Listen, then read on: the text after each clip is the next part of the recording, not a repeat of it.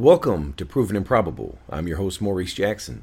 Joining us today is returning guest, Jayant Bhandari, who is an advisor to institutional investors and the host of the highly acclaimed Capitalism and Morality. Jayant, thank you for joining us. Hey, Maurice, thanks very much for having me again.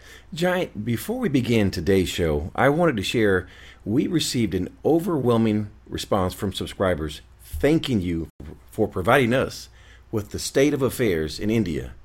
Jayant, for listeners that are joining us, can you please provide a brief narrative of what occurred on the 8th of November in India? Well, a very funny thing happened on the 8th of November, Maurice.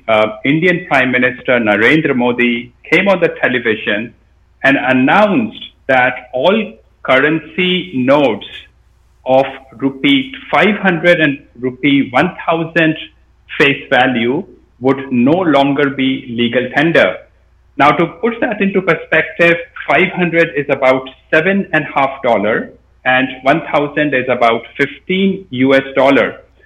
This is the most commonly used currency, and suddenly this currency was no longer legal tender, 88% of the monetary value in circulation.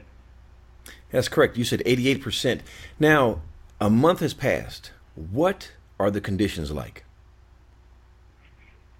So this was a major social engineering project, and there were massive lineups outside the banks. The lineups continue.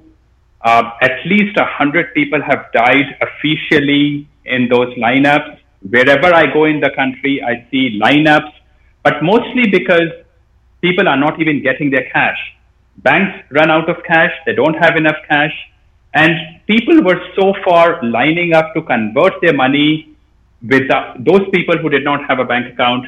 But these people are no longer able to convert their money. They must deposit the money in their bank accounts. The result is that 50% of India's population who do not have a bank account can no longer line up now. So lines have reduced a bit, but that's mostly because government has just reneged on its promise to honor the commitment it has on the currency bills. So commerce must be affected here. Are people resorting to barter?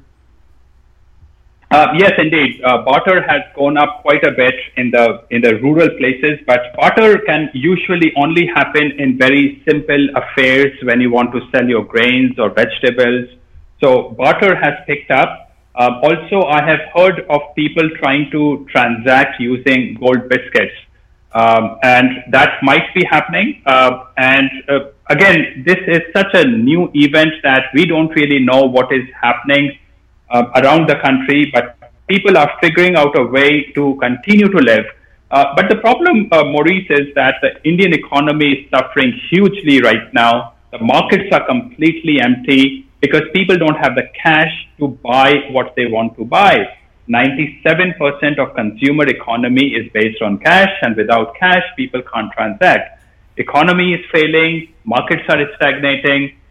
As a result, small businesses are failing, people are losing their jobs, and this is setting in place a horrible, vicious cycle in the country right now, which will eventually mean that not only the informal economy will suffer hugely, even the formal economy will get very badly hurt.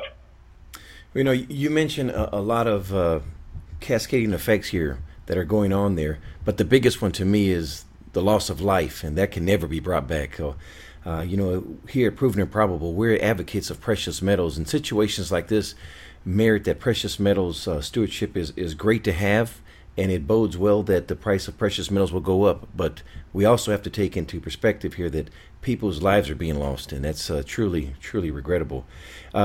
Moving from the people to the government, I understand that nationalism and collectivism is on the rise. Can you talk about that?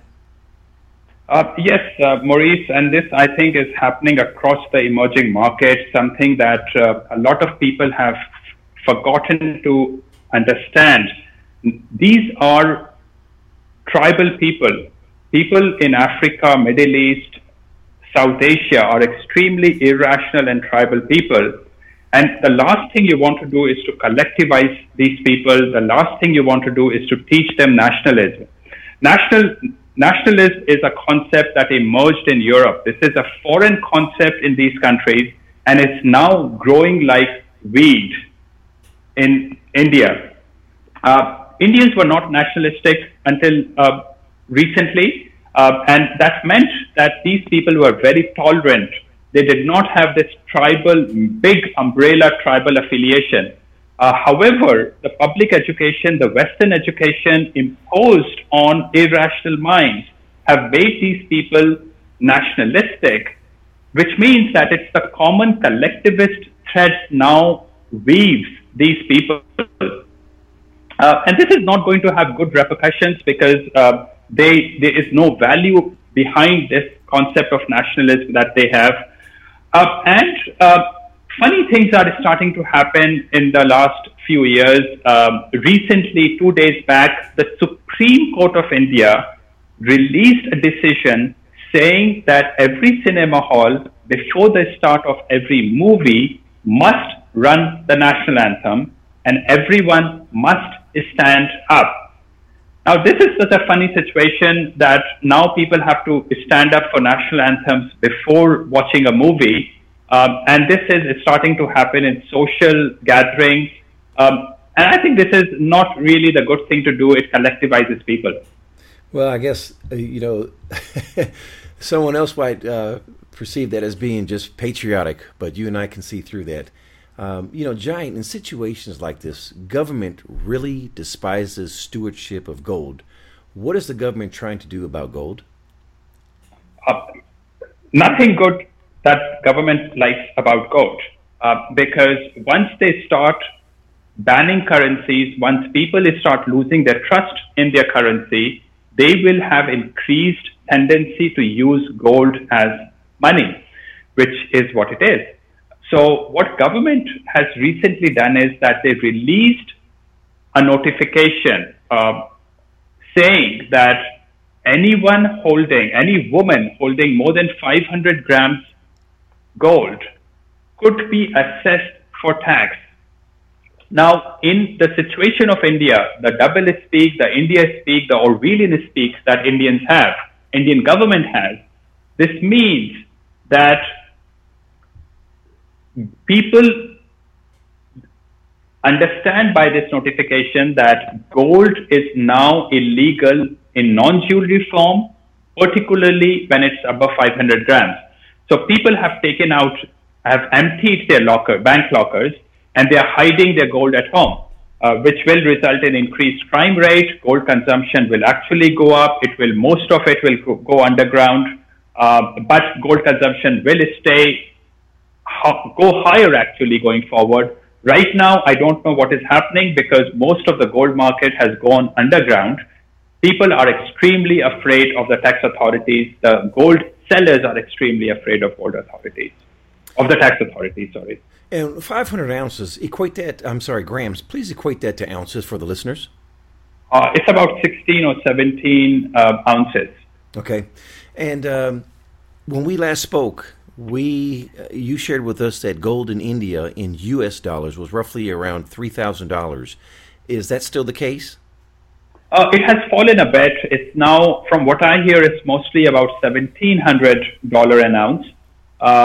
If you can find it. Gold market has got mostly depleted.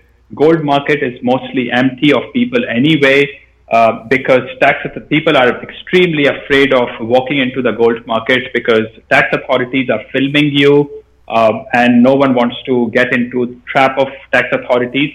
Even if there's nothing for you to hide, because tax authorities are after bribes, and if they find a reason to trap you, they will trap you, and they will ask for a huge amount of bribe. So corruption has shot through the roof in India right now. It seems like past this prologue, the events that are occurring right now in India remind me of what occurred here in the United States with President Roosevelt making it illegal for citizens to own gold in 1933. In closing, Giant, what prudent action must investors take not only in India, but everywhere to protect themselves in their respective countries? So, Maurice, everywhere I see around the world, economies are starting to stagnate. Indian economy has always been negative yielding economy, except for the last 2 decades or so. The result is that Indians have mostly held their property, their savings in property and gold. I think this propensity will increase going forward because investment, the so-called investment, is negative yielding now. And this is the same happening in the Western countries as well. I think people should allocate a part of their money to gold, but also they must diversify their assets around the world. Even if they want to own gold, they should try to see if they can keep it in a safe jurisdiction where property rights are respected. For example, Hong Kong, Singapore, or Switzerland, maybe Australia and New Zealand. Indians should be doing that. Indians are still allowed to take out about $250,000 per person per year outside the country. I think this will go away. Indian government will impose capital controls on people. And I think Indians should be very quickly thinking about opening bank accounts outside India. They should be thinking about opening bank lockers outside India, and they should be thinking about investing outside India and keeping their gold in lockers outside the country. Well, thank you for sharing that. You know, for investors, today's interview is germane in India. But are you prepared if it comes to a country near you? At Proven and Probable, we've advocated the merits of owning precious metals and offshore storage, as well as self-directed IRAs backed by precious metals. Now, we offer these products through Miles Franklin, Precious Metals Investments, and Brinks with regards to offshore storage. Visit our website at www.provenandprobable.com for more details. Again, that website is www.provenandprobable.com. Giant, before we leave, you're hosting your annual Capitalism and Morality in Vancouver in July. Can you please provide us with the dates and where one might get more information regarding this truly spectacular event? So this is a yearly event, Maurice, which will be held on the 29th of July, 2017. And we bring speakers from around the world. The keynote speaker this year in 2017 will be Ian Plimer, who is an extremely controversial figure in Australia. He's flying in from Australia to speak at the seminar. This is a philosophical seminar to discuss the concept of liberty, concept of reason, and individuality. And Giant, please share the website where they can get more information regarding capitalism and morality.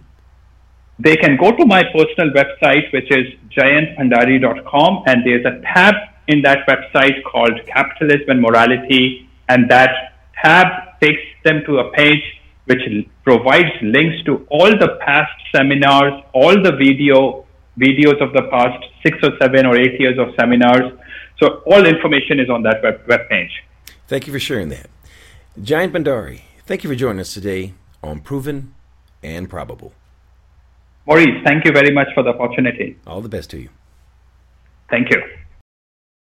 Thank you for joining us today on Proven and Probable. Remember to like and subscribe for more conversations with the most respected names in the natural resource space. Check out our website at www.provenandprobable.com. The information presented on Proven and Probable is provided for educational and informational purposes only, without any express or implied warranty of any kind, including warranties of accuracy, completeness, or fitness for any particular purpose. The information is not intended to be and does not constitute financial, investment, or trading advice, or any other advice. You should not make any financial, investment, or trading decision based on any of the information presented without first undertaking independent due diligence and consultation with a professional broker or competent financial advisor.